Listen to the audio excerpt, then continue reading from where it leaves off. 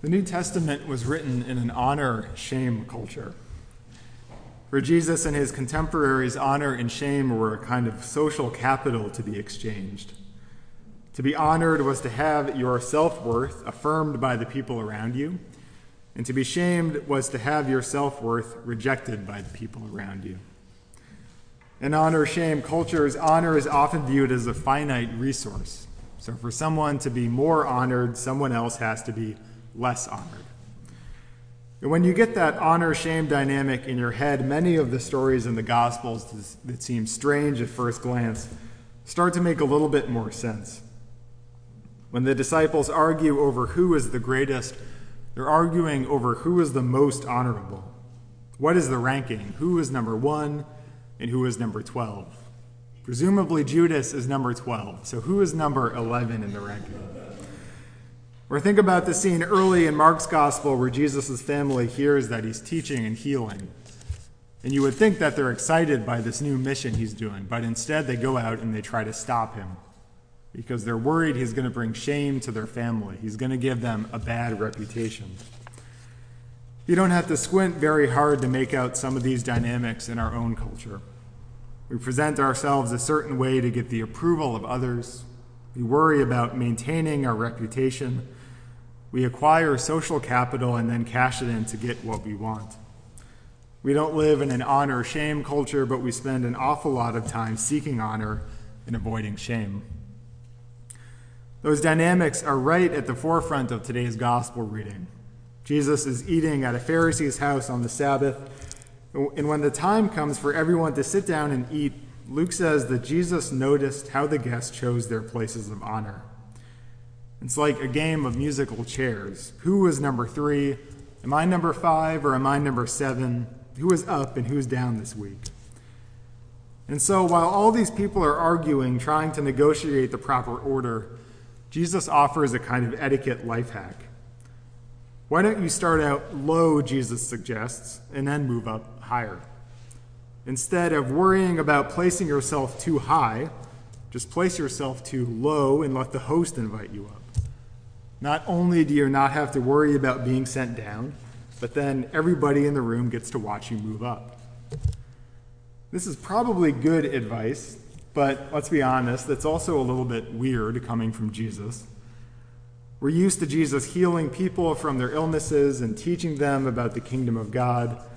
And instead, Jesus is here doling out advice on seating arrangements like a first-century Palestinian Emily post.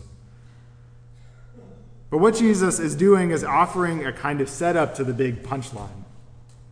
He's trying to get the Pharisees to reveal how much they care about getting honor. Because the first rule about getting honor is that you have to pretend you actually don't care about getting honor at all. You have to look like you're not trying to get status.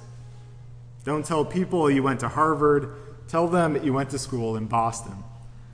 Or just a couple months ago, someone mentioned to me that they were moving out of their ranch in Wyckoff to downsize to a condo on Central Park West. But now these Pharisees have revealed that they actually do care about getting honor.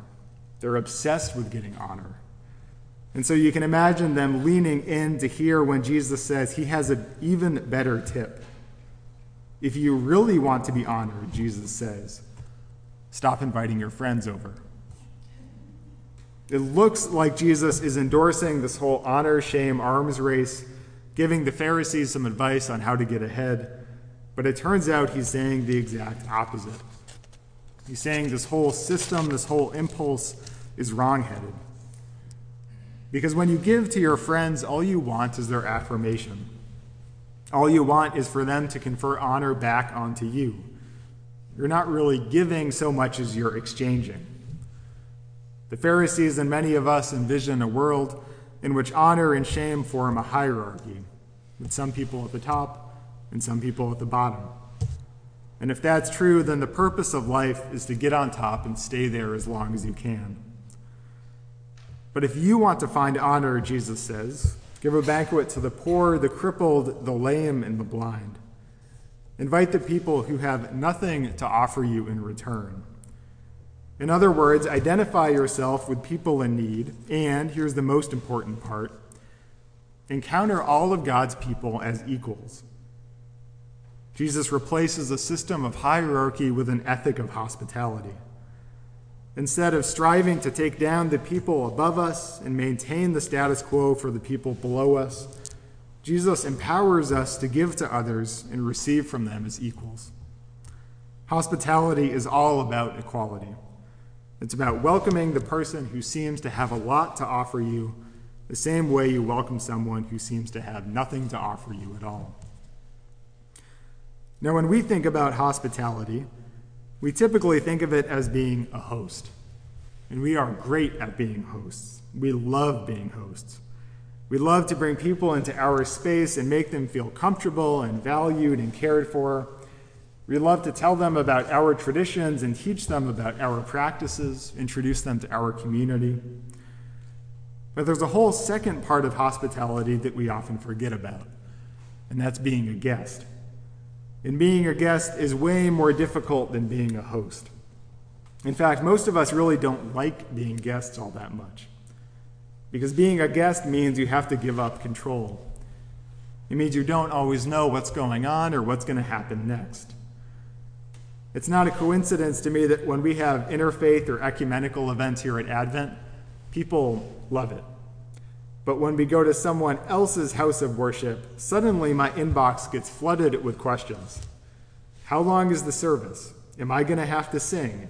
Is it wrong if I pray with them? Is it wrong if I don't pray with them? That's perfectly normal, and frankly, I'd be worried if you didn't do that. But why do we feel that way? It's because when we go into someone else's space, we have to give up some of our control, some of our power over to them, and trust that they're going to take care of us.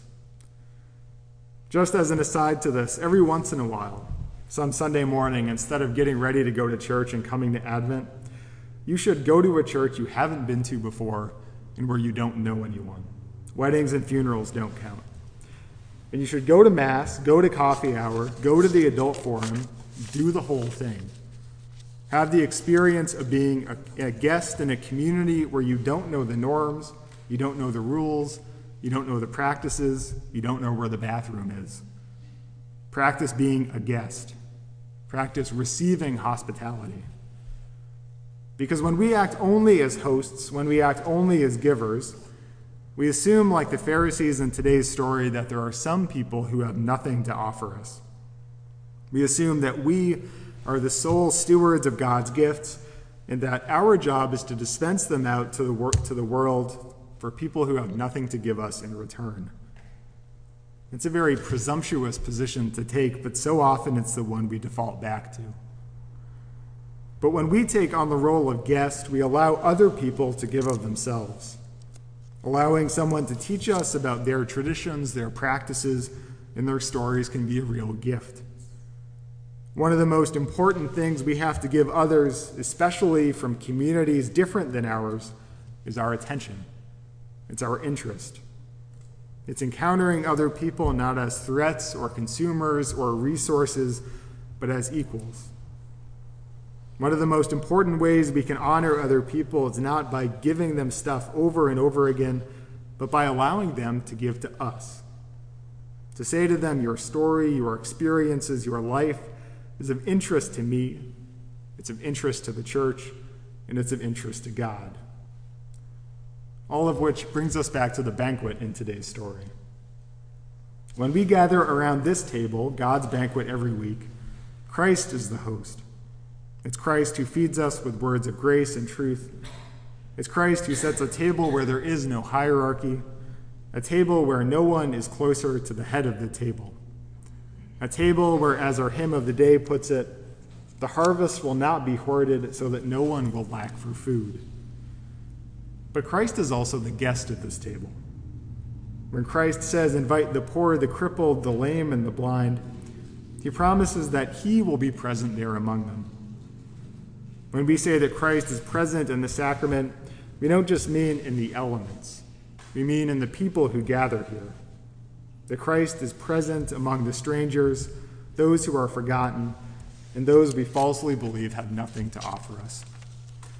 For by suffering the shame that we put on one another, Christ brings honor to all of God's people. And by becoming an unwelcome guest, Christ makes us generous hosts. In the name of the Father, and of the Son, and of the Holy Spirit. Amen.